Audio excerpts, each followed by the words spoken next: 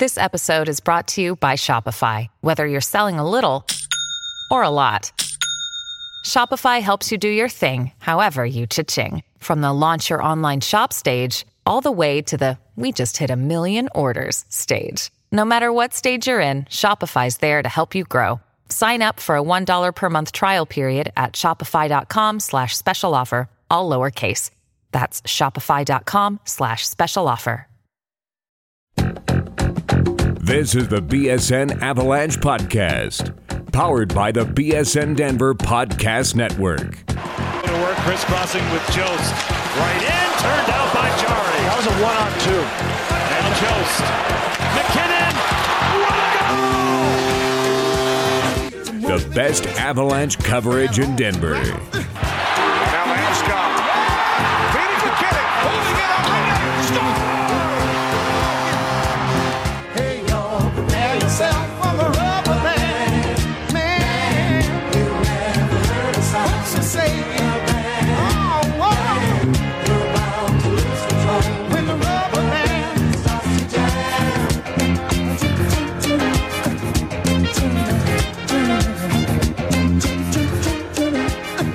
Hey everybody, welcome to the BSN Avalanche Podcast presented by Total Beverage. Before we jump into the show, I want to tell you about this really awesome deal for BSN listeners. If you didn't know by now, Total Beverage is delivering beer, wine, and liquor to anywhere in the North Metro area from Wheat Ridge to Erie. For a limited time, Total Beverage is offering $10 off a $50 purchase on their website and app. Use promo code BSN10 to save $10 off a $50 purchase for all your parties and have it delivered straight to your door. Let's jump into the show. I am AJ Haefele alongside nobody else tonight, as I've got solo round here, we'll call it. As I'm going to be running down the 4-3 overtime loss to the Florida Panthers, talking a little bit about the Derek Brassard trade, and touching very briefly on the NHL trade deadline as a whole. Our Wednesday show. I get all confused on my days lately. It's been a really weird problem for me. Our Wednesday show will feature Jesse Montano and I giving a more thorough rundown of the trade deadline as a whole. It was kind of a crazy day. Big time moves were made out west. Some Central Division teams going ham, so lots to talk about there. I will give a couple of my quick thoughts on it in general here in the third segment.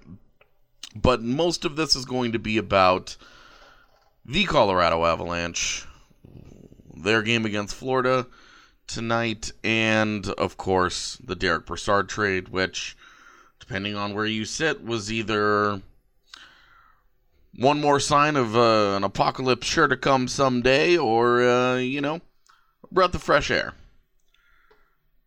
We'll get into that, but for now, I want to start with the 4-3 loss in overtime against the Florida Panthers. How do you feel about this, right? So, boring first period plays into a second period in which the Avalanche dominate the pace of play, get goals from Tyson Jost and Mikko Rantanen, build a 2-0 lead. Absolutely put it to Florida in a lot of ways. For right about 18 minutes in that second period. And then one really inexplicable defensive possession, which I'm probably going to break down the video of later today because I have been unable to get it off my mind since watching it unfold live. I need to process it a little bit. I'm not sure what Alex Kerfoot's thinking. I don't know why, instead of pressuring the puck, he decides to sit back, stand in the middle of the ice, and wait for the man that's coming off the Florida bench to come in and into the picture. And as soon as he does, Kerfoot doesn't do anything. He lays down on the ice and tries to block the shot, and Troy Brouwer gets through and makes it 2-1. I just don't know. I need to look at the whole defensive rotation. I need to look at all of it. It's one of those things that's just been playing over and over in my mind again. And I just feel like I'm taking crazy pills. And so I think I need a more thorough rundown of it if I'm ever going to have any hope at trying to sleep again. That made it 2-1. Nikita Zadorov took a totally needless interference penalty immediately after. Very predictably, the Panthers would tie it up, and they would put 2 goals into the back of the net. And to be honest with you, Semyon Varlamov, up to that point, had played just fine. Obviously, hadn't let any goals in. I didn't have any issues with his game. I didn't particularly have like a major problem with either one of those goals, but it definitely seemed to shake the confidence a little bit because it was not an impressive end of the road for him. Certainly not going to sit here and ding him too much. He gave up 4 goals on 38 shots, so it's not like it was oh my God, Bad Varley's back. No, nothing like that. Just a little bit of a letdown of a performance, I think, after such a strong run of play, and then of course, overtime tends to skew those things. Giving up some tough goals there this year. But I'll get into that. I really want to touch on that third period, though. There's something really weird about this team, where they seem to get that run of confidence. They struggled to find their legs. We can talk about the final 2 minutes and how they seem to compound mistakes. They've been doing that all year, and I'm not sure what that's all about. But the third period really just did not sit well with me. They came out right at the start of the third period, and immediately Florida took control. And then they pushed back ever so slightly. And then the Panthers, for probably half the period, just tore them up. I mean, absolutely were running them in their own building. They were dominating possession. It was looking like it was just a matter of time until things went very south for Colorado. And then Ryan Graves out of nowhere. And as it was happening, I'm sitting next to Adrian Dater and one of the gentlemen that works for the Florida Panthers, who was hilariously vocal all night. Very old school guy. And Chris Pronger, who's a terrifying individual, by the way. Super nice guy. Briefly talked to him. Scared the bejesus out of me. Largest human being on earth. But as Graves was flying up the ice on this one-man breakout that seemed to work, mostly because nobody on the ice believed he was going to do it. And, he had an opportunity to pass the puck to McKinnon, and it was like, no, not going to, holding and waiting, and kept driving the net, kept driving the puck, and kept driving it, got all the way to the end, made a nice pass out front. Derek Brassard buried it, and in his first game, Derek Brassard got what could have been a game-winning goal. Obviously, that was not meant to be, but still good to see the early return from Brassard. The rush from Ryan Graves, and I wrote this in the grades here tonight, that this was a complicated game for Ryan Graves, because up until the third period, I thought he was not good.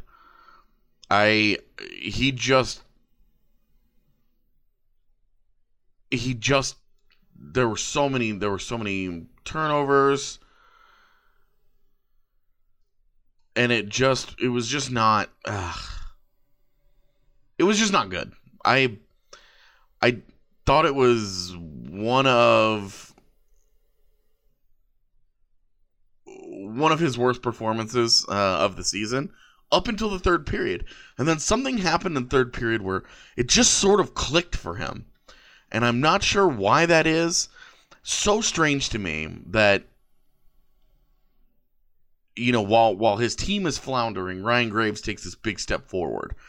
And maybe it's just one of those things. Maybe this is a one-off and we never talk about it again. But it stood out to me in a way, because this this is a team that's just allowing themselves to get run and for various stretches. And hey, look, there are 2 NHL teams out there. And that's something that I think we forget to acknowledge too often, where we can forget, hey, these guys, it's not just the Avalanche out there playing well and not playing well, and that's how games get decided. There's another NHL team out there that's allowed to dictate how things go too. And, the Panthers, to their credit, came with it at the start of that third period. And definitely, they were housing the Avs. To me, it was just so disappointing to see. The Avs have been on this strong run. They just come back off that road trip. They get a shot in the arm from the deadline acquisition. Hey, we were walking by Mikko Rantanen right after the news broke of the deal, and he said, "Oh yeah, heard about that. Should be fun." Looked excited. Hey. And for some reason, they just instead of bringing the Thunder and turning the Pepsi Center into the House of Pain for the Florida Panthers, it was just sort of a house of mediocrity. The game never really had any flow. The Avs didn't jump out. Florida was a much better team early on. It was just a disappointing overall game. And the fact that they had 2-0 leads and then a 3-2 lead halfway through the third period. I will say, though, what I did like after the Hoffman goal is they got back to work. And they responded, and they created some chances. I thought Roberto Luongo played a very, very strong game overall. He felt like the big difference in the game to me was that he was making saves left and right. He was making tough saves. The Avs could have definitely put up a 5 spot pretty easily in regulation. And whereas, if you look at the shots, they're even at 39-38 overall.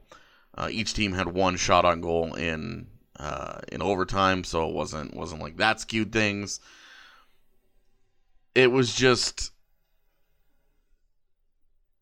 the Avs were much better creating some of the quality chances, I thought, especially early on. I thought they definitely I liked the quality, especially early. But I did not. There's just something about that third period that's just it's been sitting with me for a while now. It's been bothering me. It was very disappointing. This is a team that needs to take this. I don't mean to imply they're not taking it seriously, but they need to. They seem stuck in this weird funk right now. This weird, like, yes, they've done a good job. Yes, they've got points in a bunch of their games, like 9 of their last 10 games, something like that. And that's what you got to do. You just got to find a way to get points and keep rolling. Like this is not. My frustration is on a macro level purely, or on a micro level purely, just from this game. Because if you go back a couple of weeks, to that road trip out east in the beginning of the month in Washington, that's really when they started playing better hockey. And then there was the Toronto fiasco. But other than that, like, they've played pretty good hockey. And tonight against Florida was just sort of blah. And that's the frustration. They were able to get up. They were super competitive against Washington and the Islanders and the Bruins. They played a good 5-on-5 game against Toronto, and they lost that game in a span of 3 minutes with all the power play meltdowns. And then, they play really good games against Winnipeg, St. Louis, Vegas, Winnipeg. They get away with a couple in Chicago and Nashville, where Chicago especially, I didn't think they played great, but they were hyper competitive in that game. And they played to the moment really well. And then in Nashville, that game was weird. A 5-0 game, but for 20, that game got away at the end. But like going into the, 3-0 going into the third period, but that was a really tight game for half of the game. That was a tight checking game. And that could have gone either way, and Grubauer was awesome in that game. I mean, awesome. So it was, I don't know, that was kind of an odd game, though. But tonight, they just felt very disjointed. And I'm doing a really poor job of explaining this, which really speaks to the complicated feelings that game gave me, because typically I'm able to sort out what I want to say pretty cleanly. This has been frustrating, but let's just get down to the nuts and bolts of this, because I'm starting to run long and I'm not making much sense. They played an all right game. Given the game situations, you would have liked a better result. A 12th loss after regulation, not good. I mean, that's a mess. That's just a mess. Varley was okay. The Hoffman goal in the third period to tie it up was just, you'd like to see him make that save. And certainly the goal in overtime was nothing special. And if you look at the 2 shots on goal, I hate to, the Avs lost a game, it's immediately goaltending's fault. Because that last goal, it's complicated. But I think the raw reality is Varley probably needs to make that save.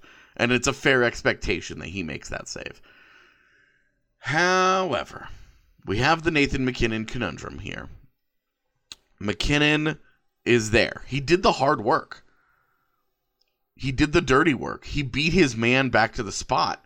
He just got caught puck watching and didn't defend the puck when Ekblad finally showed up to give Mike Hoffman some help. And credit to Sam Girard. Girard made a really nice play to get back there and to force Hoffman to move that puck, because it sure looked like, Hoffman's going to beat him down the ice. He's just going to blow this past Varley and game's going to end.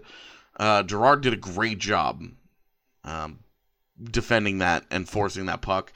MacKinnon, it just didn't, it couldn't have been a worse look for Nathan MacKinnon there. It looked lazy. It looked unengaged, disengaged. It just didn't look good. And, that comes after a game I thought he was awesome. He didn't score any points, but he was by far the best player on the ice, in my opinion. He was absolutely dominating shifts. There was one shift in particular where I'm about 85% positive that both Florida defenders pooped themselves while he was coming down the ice, because he flew right through them, and both of those guys just looked, oh my God, flustered. And, I mean, the plays that he was making throughout the night, whew. Now, you can argue there was a moment there in the final minute or so where he passed it back to Matt Calvert.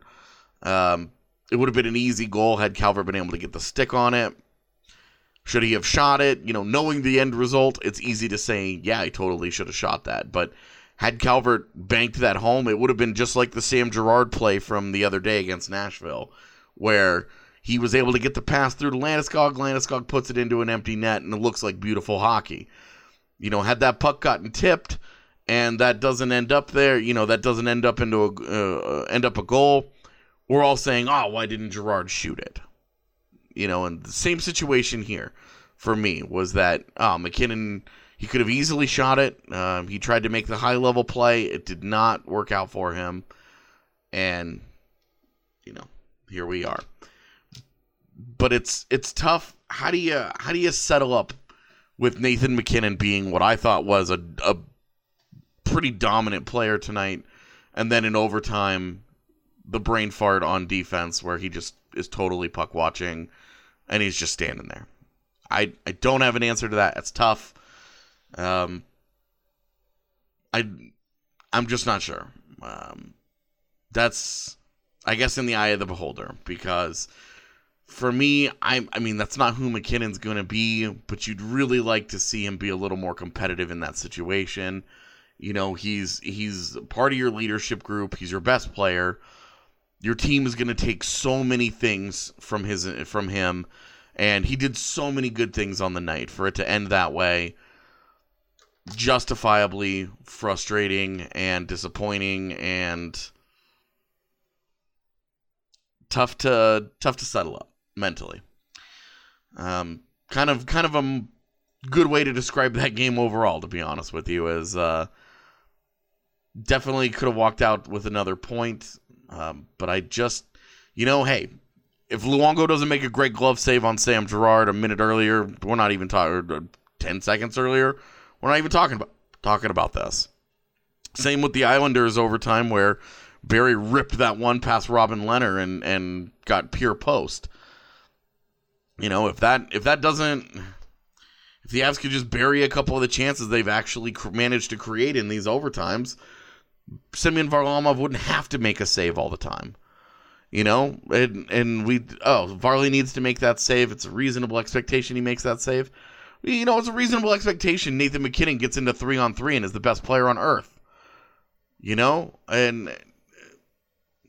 All right, I'm just going to get worked up. So I'm going to go ahead and end the first segment here before I get mad about overtime and why it just isn't working. It's disappointing. It's frustrating. I don't know how to fix it. I do think that they're getting more competitive in them.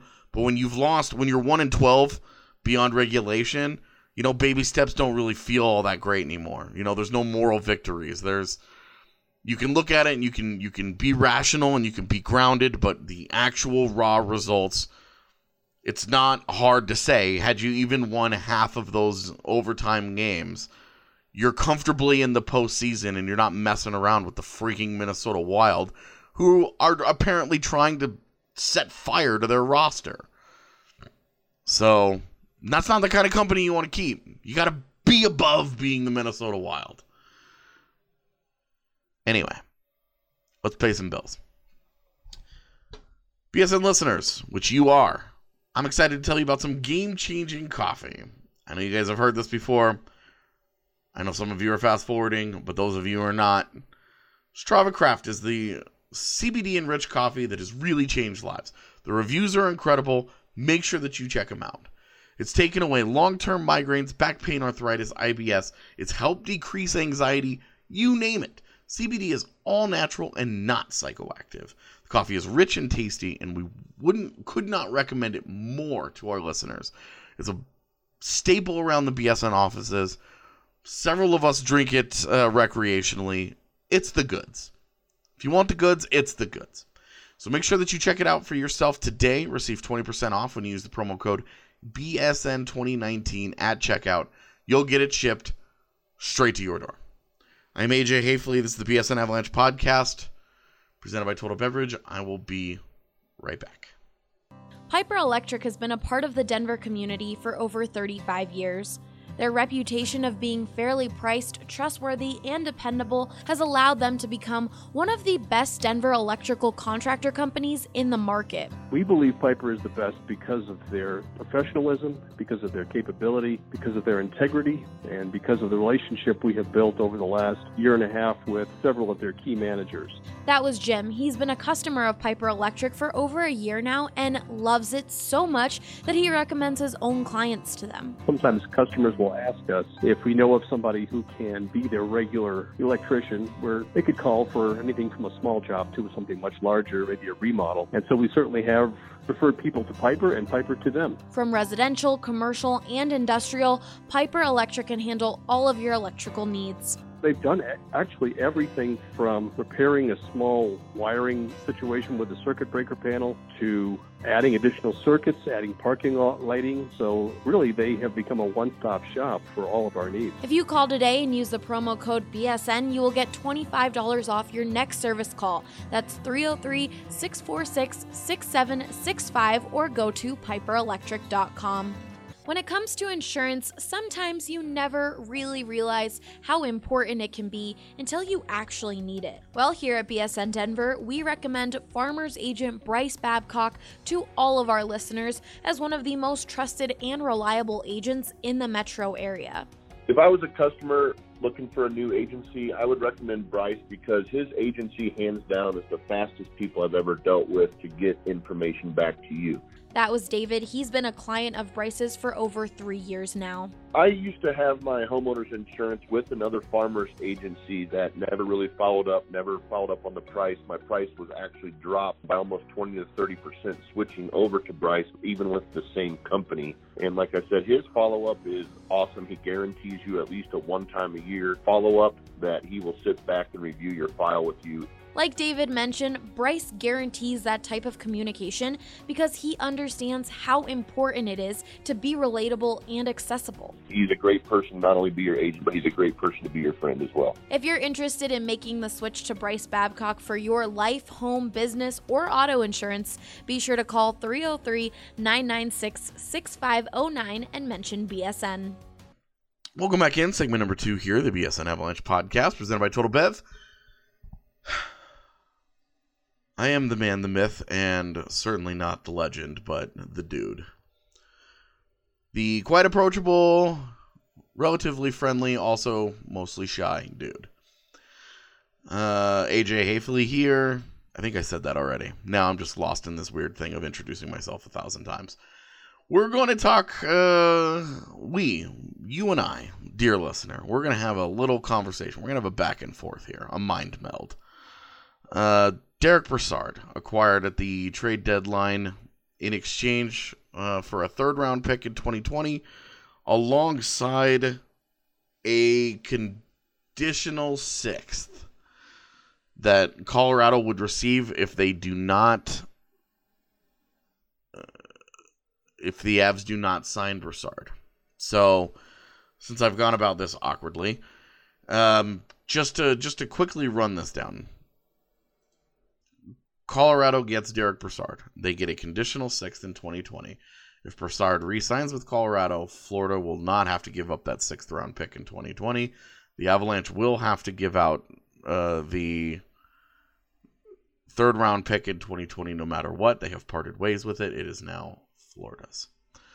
So, Derek Brassard, what did they get? Well, it kind of... First off, this continues the long Avalanche trend and the very Joe Sakic trend of trading picks for blah NHL players.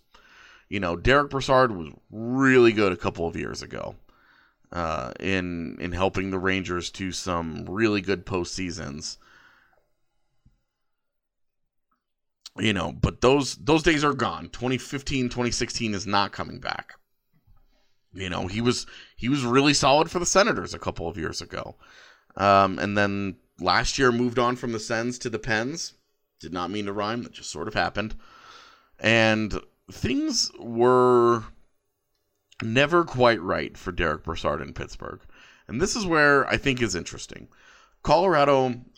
When I boiled down the nuts and bolts of this deal, the angles, when I looked at all of them, what this came down to for me is the Avalanche paid a third-round pick in 2020 for a player who has been a good NHL player for a long time, who was, by all accounts, frustrated with his role in Pittsburgh,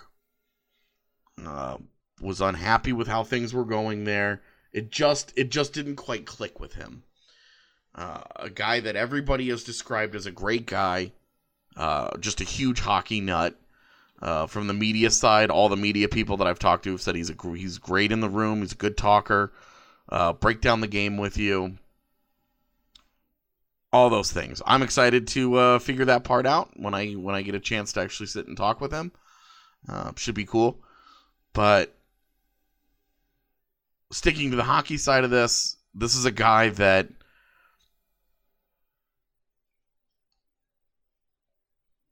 he's 31. And there's the human element of he was unhappy in Pittsburgh. Things never really got going. He wasn't in Florida long enough for you to really say much, about his time there. But, and obviously 1 game, 1 goal, 1 overtime loss in Colorado, you're not gonna have any strong opinion there either. But they paid a third-round pick on the upside. They're rolling the dice that the upside of the deal is this is still a good hockey player. This is a smart player that knows how to succeed in this league, can win some faceoffs. He can play left wing. He can play center. He can do a couple of different things, and he played next to Tyson Jost for a lot of the first game against Florida tonight. And Tyson Jost was very, very good. And I thought Derek Brassard was solid. If they're going to continue to show that chemistry and they're going to play well next to one another, this isn't going to be a very complicated thing. This might be something that this might be something that actually works down the stretch. I'm not going to get into the idea of re-signing him and giving up that 6th rounder. That is a summer thing. We'll see how he does. I'm not going to say that they should or shouldn't do it. We'll see. We'll see, okay? Like I'm going to push that off. I'm not going to take a strong stance on that one until I see how he's played with the Avs. But they paid the 3rd-round pick on the upside here, which is, hey, this guy is a change of scenery candidate. Happens all the time with guys who have become accustomed to succeeding in the league, playing a certain way, getting by, doing certain things, to be successful in the NHL. And when they play in a different role, things change for them dramatically, and they're asked to be a different guy on certainly a more talented team. It can get a lot tougher. And a guy, doesn't adapt as well. He's been in a certain role for a really long time in his career, and all of a sudden he's not anymore. And especially when a guy has significant amount of success, and then, hey, we need you to be somebody completely different. It was just a bad fit in Pittsburgh. It really just did not work out. And there was a lot of unhappiness there. And so you're rolling the dice that the player is not washed up. And that's the concern. That's the downside of this. At 31 years old, he was never an elite player to begin with. Just a really good, solid NHLer, but never an elite player. And so you can say all the classic signs are there of a guy that at 31, his prime is just past him. He wasn't a special player in his prime. The thin line between a good top 6 guy and a guy who just can't hang in the NHL anymore and can't adapt to a lower 6 role, can't grind it out, can't be that guy anymore. It's a really thin line, and for a lot of guys, a lot of guys are able to, they hit that 30, 31, 32-year-old wall and they never recover. And maybe that's what's happened with Derek Brassard. The Avalanche paid a 3rd-round pick to see which side of that coin he ultimately lands on. For me, it's a really cheap cost and I can already hear some people rolling their eyes. I get it. It's a really cheap cost to find out which Derek Brassard is actually out there. I've had an inkling that the Avs were interested in Brassard for a while, so I had done a lot of background on Brassard already in case he got dealt from Pittsburgh. Obviously, after he got dealt to Florida, I kind of cooled my jets on that a little bit, and this only started to reheat in the last few days. When it sounded like they were interested in maybe adding a forward, but on the cheap. Brassard made sense there. They didn't want to touch their 2019 draft class. They said, hey, we've got 5 picks in the top 3 rounds. We're just going to roll with that and go from there. The downside of this, Colorado, Joe Sakic, they keep making trades. They keep making these blah trades. If you look at all the picks that Sakic has traded away in his time as GM and what he's gotten in return for him, there hadn't been a lot of sustained success there. 2nd-round picks for Brad Stewart and Reto Berra, 3rd-round picks for Eric Jelena, Derek Brassard, 4th-round pick for Colin Wilson, and these are just the ones that I can remember off the top of my head. I'm sure that there's one or two more that are in there that I'm forgetting, but that list that I just listed off right there, I mean, all, I guess Bodker and Sean Matthias, Matthias for a fourth. I think that's the deal that this Brassard deal feels most likely to be similar to. Bodker was a little more complicated. There were picks, there were prospects, there were conditionals. A lot of other moving parts were involved in that deal, and Bodker lived up to be fair, Bodker lived up to his end of that. That Avalanche team didn't make the postseason down the stretch, but you remember they also had injuries to Duchesne and McKinnon that year that certainly complicated things. But Bodker was okay. Sean Matthias was okay. After that, though, I mean, Sean Matthias, that was kind of the end of Sean Matthias's run as a useful NHL player, though. After that, he signed in Winnipeg, and he spent 2 years in Winnipeg. Didn't play very much. Wasn't a big part of the Jets' plans, and is no longer in the NHL. Eric Jalina did not work out. Was a huge bust in Colorado. Did not work out. That was definitely a WA guy that Jared Bednar wanted nothing to do with. And the NHL didn't want anything to do with him. He's not in the NHL anymore. So, you look at that, and Mikhail Bodker is really kind of it. Like, all these other guys that they traded for. Reto Berra finished out his contract and then moved on from the Avs out of the NHL. So, it's Colin, you wonder how much longer is Colin Wilson going to be in the NHL? Fair question. He's going to move on. He probably will move on from the Avs this year, and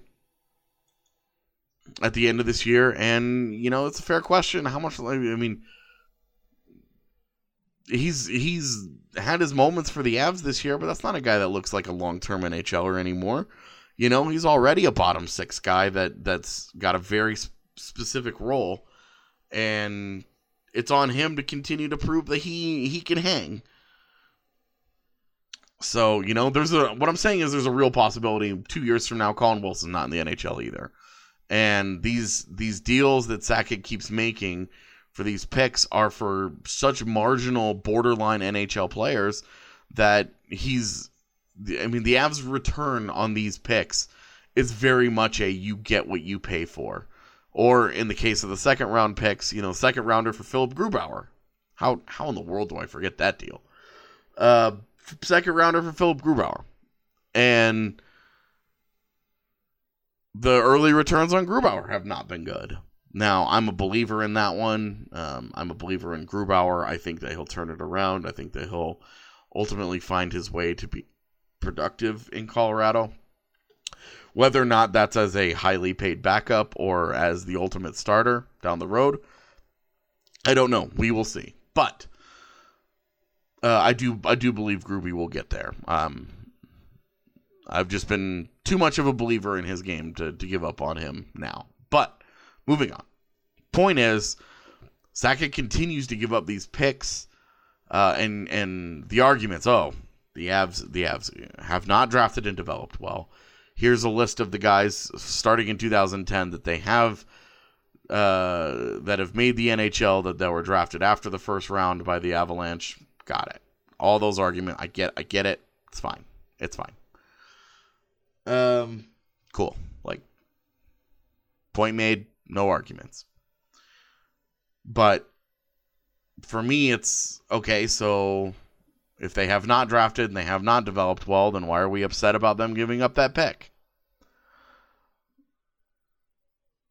It just seems like you either get to be mad about the fact that they aren't drafting and developing well, or you get to be mad about the fact that they keep blowing these picks in deals that aren't yielding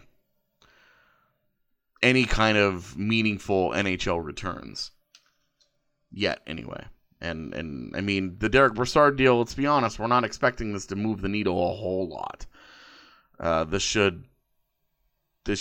could have a positive impact, But ultimately, Colorado making the postseason, not making the postseason, it's probably going to come down to guys, named McKinnon and Landeskog and Johnson and Barry and Girard and Varlamov, not Brassard.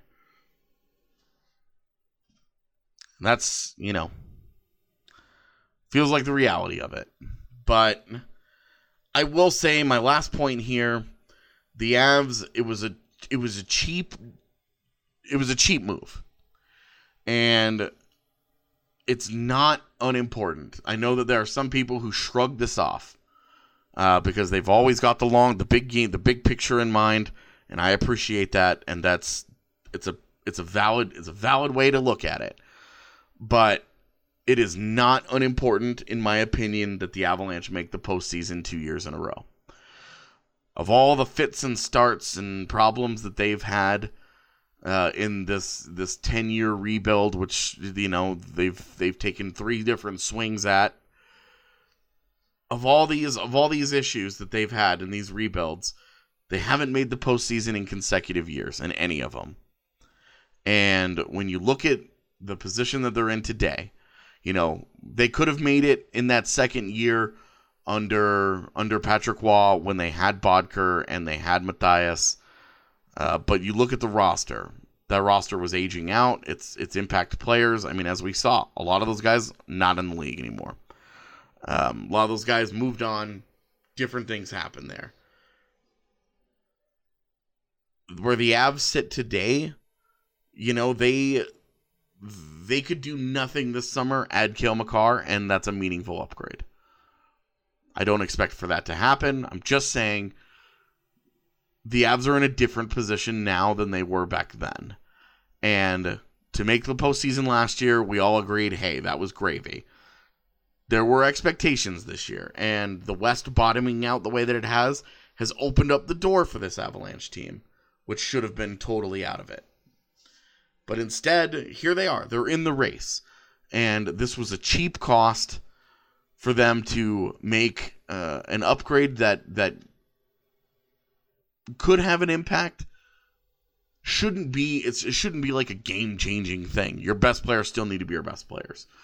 But this is a guy that's had a good NHL career. He's a proven player over a long period of time. The only question is he washed up now? But I do think that there is value in making the postseason 2 years in a row, especially when you're going to pick in the top 5 with the Ottawa pick. You're going to add Cale Makar, who might be the best prospect not in the NHL right now. I mean, the guy is leading UMass to a top 5. I mean, a potential Frozen 4. The guy could win Hobey Baker. I can't stress enough how different it is to have that in Colorado's back pocket. They're going to be adding Cale Makar. They're going to be adding whoever they draft with that Ottawa pick.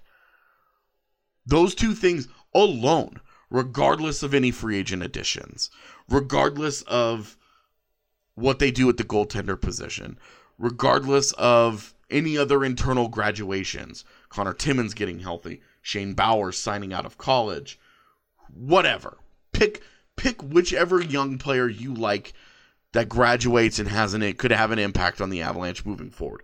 Regardless of how Tyson Jost continues to develop, who looks like a totally different guy over the last couple of weeks. And had what I thought was a really good game tonight against Florida. I thought he was one of Colorado's better players. He could, and to be honest, reborn Tyson Jost could be their most important addition in the second half in this playoff run. But regardless of all those things, like the Avs will have those two, Cale Makar and the Ottawa pick, and making the postseason 2 years in a row while adding those two things. Just those two things. And hey, maybe the Avs lose the lottery and they end up with the third or fourth pick. They take somebody outside of Kakko and Hughes that does not end up in the NHL next year. And we're having this conversation a year from now. Again, except Makar is here. Maybe Timmins is here. And then we're talking about the Ottawa pick coming in. We're talking about Martin Kaut coming in. Another guy who I always forget in this conversation. You know, it's It's not irrelevant. That fact, those facts, they are not irrelevant. And making the postseason 2 years in a row before those things happen, I think would be a pretty. It's a baby step. Absolutely, admittedly, it's a baby step, especially if they go in and they get smoked in the first round and they're not competitive, which did not happen last year, and provides you with a little bit of hope that, hey, maybe with as weird as the West has been this year, depending on how the matchups play out, Colorado gets into the first round. Maybe they could do a little damage. Maybe they could steal a round. You never know what happens when you get to the postseason. Probably, you're pretty comfortable with the idea the Avs probably aren't winning the Cup this year. But it's not irrelevant for these guys to get another year of postseason experience, to raise the bar. Raise the bar for themselves, raise the bar for the city, raise this bar for the fan base, raise the bar for guys like myself in the media who have given them free passes for a long time under the guise of patience. It's not irrelevant that this franchise comes to expect more from itself on a day-to-day basis. It's not irrelevant. A first-round loss in this situation, even if it ends up being the first-round loss, but just making the postseason and raising expectations for everybody around it, it is not irrelevant in my opinion. And I think the Derek Brassard thing, you're going to feel how you're going to feel about it, and pretty much whatever happens from here on out is going to serve as confirmation bias. It's going to drive home the point that you want driven home, and that's fine. That's the world we live in. That's how brains work. That's how humans work. It's what people are. But for me, I think it was a small good thing. Low risk, low reward, low creativity. That'll do it for segment number 2 here, the BSN Avalanche Podcast, presented by Total Bev. I'll be right back on the other side to talk a little bit about the trade deadline in general, some of the things I liked, some of the things I didn't. Stick around. The biggest benefits of CBD are cognitive, are neuroprotection, neuroregeneration, anti-inflammatory, and then a lot of the most common situations that people are taking it are for pain. That is Arthur Jaffe, a former CU Buffs football player and founder of Elixinol, a Colorado-based company focused on providing the highest quality of CBD oil and hemp extracts in the world. Like Arthur mentioned earlier, CBD has significant medical benefits and isn't limited to just athletes. Everyone can take it, from adults and children to even your dog. I wished I would have learned about it, or that it would have been more prominent at a younger age, to potentially have given my father a significant opportunity to fight prostate cancer, which ultimately took his life when I was 13. I really think that it would have helped him. Arthur and the folks over at Elixinol's mission is to educate, inspire, and empower others to live naturally healthy, happy lives. To learn more and join the CBD conversation, check out Elixinol.com. Welcome back. Segment number 3 here, the BSN Avalanche Podcast, presented by Total Bev. I am AJ Haefele, hanging out by myself, which you already know, so I'm going to stop saying that. And want to get into a little bit of the trade deadline. I'm not going to get into it too much because Jesse Montano and I are going to do a little bit more of a thorough examination of the deadline around the league. But I just want to talk about some of the things that I think are going to impact Colorado the most. So I'm going to stick mostly to the Central Division here. We've talked about Columbus. All I will say about Columbus is one of my favorite quotes from a movie, which is a literary quote, so, my attribution is messed up there. But Columbus, be bold, and mighty forces will come to your aid. Good luck to them in getting ham and going all in on the postseason this year. Get you some. Love it. The Minnesota Wild. A name that, when said out loud, produces just the worst of natural reactions, especially from Avalanche fans.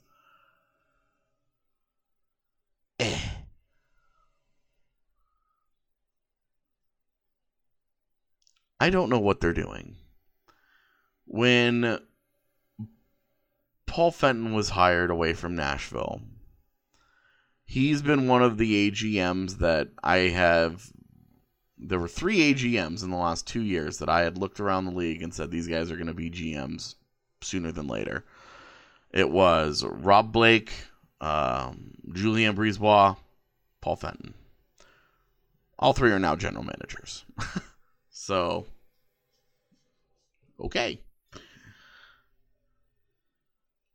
I would say Kelly McCrimmon is next on that list, by the way. That dude nails at his job.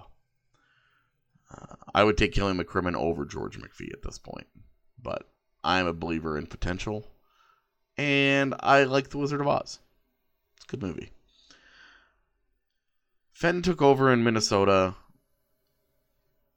There was a lot of... From a I want Colorado to do well perspective, I got a little nervous. This is a guy that has run a really good, really successful program in Nashville for a long time alongside David Poile. As the head guy, though, some curious things have taken place. Victor Rask for Nino Niederreiter? What? Very odd deal. Charlie Coyle for Ryan Donato. Got younger. Upside play. Cool. I can buy that one. Kevin Fiala for Mikael Granlund? Odd. Very odd to me. Alan, Kevin Fiala, so Minnesota gets younger here. Fiala's only 22 years old. He's just now in the final year of his ELC, so he's right at where guys get paid now. He's in the money. How much is he really going to make, though?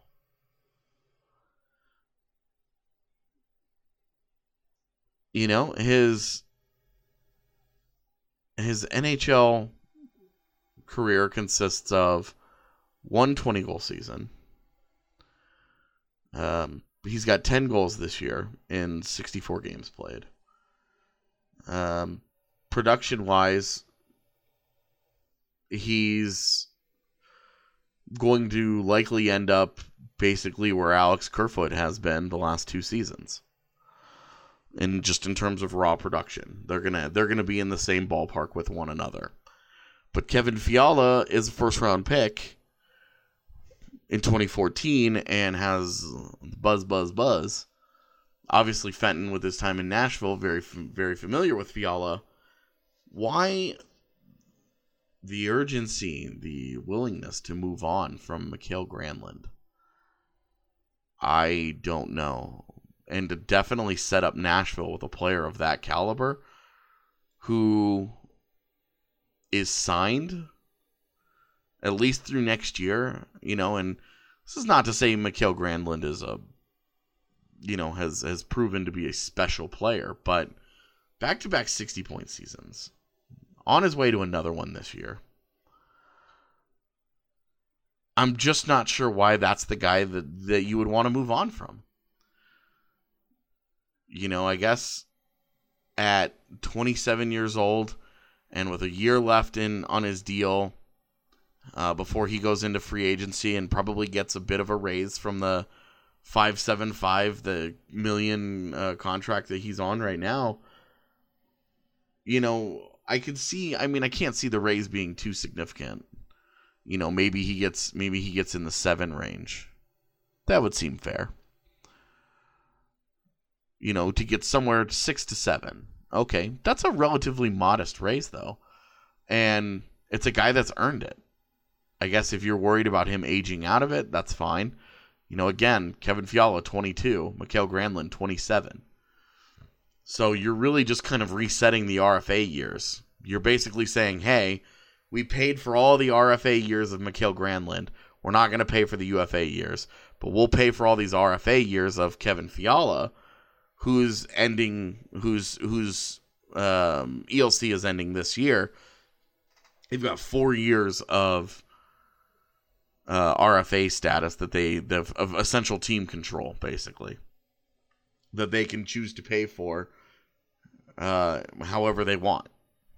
So, okay, I get that, and I get that Minnesota has had complicated books, and the money has been tight, and they've had to kind of tap dance around certain things. But for me, the bottom line is they've made 3 high-profile trades and gotten the inferior player in each of them, especially Niederreiter for Rask. I mean, that was a really big swing and a miss for me. But, Rask signed at $4 million, which is really cheap these days, as a 25-year-old center who can be a 2 or 3C for you, at least in La La Land, where Paul Fenton is clearly living. Why he's downgrading his roster, I don't know, but he's certainly making it cheaper.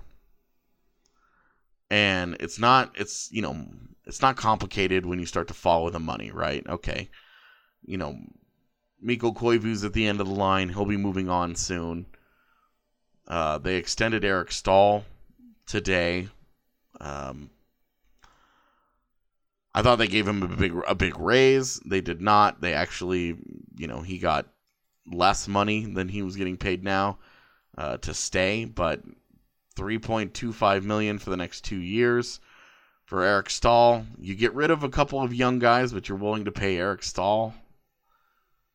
All right, I guess that's a thing. Eric Stahl is only going to be making a couple $100,000 more than Marcus Foligno at this point. I don't know. The point is, Minnesota's getting worse. And they're freeing up money for them to at least have the flexibility to do stuff. And that's not irrelevant because they definitely had kind of locked themselves into the roster that they had built. And this gives them a little flexibility. The handful of moves.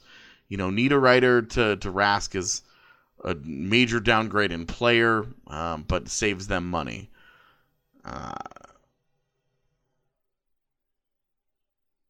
With Fiala, he probably won't get the 5.75 that Granlund was making. He also probably won't produce the points that Granlund was producing. So, again, kind of like Avs with the mid-round pick trades. In this case, you're kind of getting what you pay for. Now, obviously, they also have, they dealt Coyle, who I believe is the UFA at the end of next year as well, for Donato, who's at the end of his ELC. So, again, you're getting cheaper. But they're going to have other younger, Luke Cunnin is only 21 in the second year of his ELC. But he hasn't done enough at the NHL level yet to really worry about how much money he's going to make. So, okay, Kevin Fiala should get a hefty raise from his ELC, but it shouldn't be like a 2-year, $3.5 million deal. Seems like that's, maybe $4 million. Seems like that's fair enough for Fiala right now. So it's not like they're going to be saving gobs of cash here. I'm just not totally sold on what Minnesota's up to right now, because it feels like they're taking big, meaningful steps backwards, but they're not touching the group that makes them competitive, which is their defense. Between Suter, Spurgeon, Brodin, and Dumba, who, Dumba's obviously hurt right now, but between those guys, they make life as easy as possible on Devin Dubnyk. And if you're gonna retool and you're gonna kind of burn it down and reset here as a franchise, those are the guys you need to be really moving while they still have value. Especially a guy like Jared Spurgeon, who really underrated guy, but he's starting. He's 29 years old. that's a guy that, the next time that they're looking at being any kind of cup competitive, probably isn't going to be part of this. Matt Dumba at 24, Jonas Brodin at 25. I can understand them being like, we're not moving on from those guys. We're going to hang out with them, see how these guys develop. That's fine. I get that. For me, I feel like Minnesota especially, they're taking steps back. They're getting worse players in the name of saving money, but they're just not saving enough for it to be meaningful. I'm just unimpressed. And maybe it's the Colorado glasses that I wear that is always unimpressed with what Minnesota does. I like to think that as an analyst, I'm pretty fair, but I'm pretty underwhelmed by what they got going on there, to be honest. Other things that happened in the deadline, Nashville. Speaking of, I thought Granlund, that's a good move for them. I do wonder if this takes them out of some of the Matt Duchene running in the summer, because now they're all the way up to $75 million on the books. They've got raises kicking in for guys. Roman Yossi's a UFA at the end of next year, as is Mikael Granlund. They went out and got Wayne Simmons and Brian Boyle. Okay, they're going to have to pay Colton Sissons, who they love. It shouldn't be a really expensive deal, but it's certainly not going to be $600,000 for Colton Sissons moving forward. They're going to have to pay him. They've got to keep in mind, they've got big money extensions for Yossi, and, depending on how things go with Granlund, potentially him as well. After next season, I think this might take them, barring another move, a big move, this might take them out of the Matt Duchene thing this summer. I guess if they move Kyle Turris, that would put them right back in it. But I don't see where they're going to have $8 million to sign Matt Duchene this summer without a corresponding decision. So that's been kind of everybody's favorite, just, drag and drop Duchene there. But for me, the money that they've added in the Simmons and Boyle deals are just, that's temporary. So, you don't even worry about those deals. But with all the raises and everything factored into it, they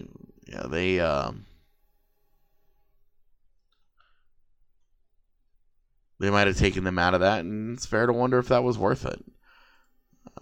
Wayne Simmons isn't much of a 5v5 player anymore. He's a guy that's very much living off of reputation. He's a heart and soul guy. You love the way he plays the game. But that body has taken an insane amount of abuse over the last few years. And as a power forward at 30 years old, facing free agency and breaking down physically, for Nashville, it was a relatively cheap gamble to move on from Ryan Hartman, who they were going to have to pay. And it was like a 4th round pick, I think, that they used to get Simmons. That's a worthwhile gamble. Hey, I have no issues with that deal. I'm totally fine with that, because paying Ryan Hartman, that's and Boyle being willing to move on from what was a failed deal last year. They gave up a 1st round pick in the deal to get Hartman. David Poile at the deadline, always an adventure. But really ninja'd his way through it today. Added Granlund for Fiala, which I think is a legit, meaningful upgrade. Added Wayne Simmons, replaced Ryan Hartman. Again, I think a legit upgrade for this season. And as a team that's looking to make a run for the Cup, sure, cool. It's got to happen, otherwise you're just continuing to downgrade in assets. They turned a 1st round pick into Ryan Hartman, who they turned into Wayne Simmons, who could end up walking on them with no Cup to show for it. Those kinds of downgrades in assets is usually how teams end up throwing away parts of their windows and degrading their own long-term sustainability of competitiveness. We'll see how that ultimately goes for Nashville, but it's interesting to see. Winnipeg going out and getting Kevin Hayes, giving up Brendan Lemieux in a first. Good for them. Predictable. Relatively safe. The Nick Petan deal with Toronto made no sense to me. You're going to give up Nick Petan for a low upside blah guy. I don't know. It didn't make sense to me. But that's fine. Nothing against Par Lindholm. You're trading a good offensive prospect for what exactly? But really goes to show you that the value just really wasn't there for him as a player. Getting Matt Hendricks, even for a 7th round pick, if that dude even plays for you, you've made a bad decision with your lineup. That's too deep of a forward core for Matt Hendricks to justifiably play over any of those guys. Who's he going to play over? Andrew Kopp? Brandon Tanev? No way. Those guys are all good.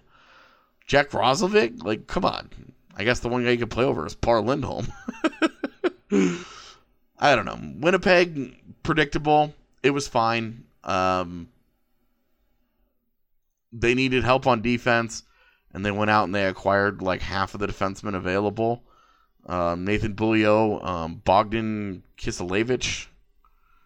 Bogdan, as I anglicized that pretty thoroughly.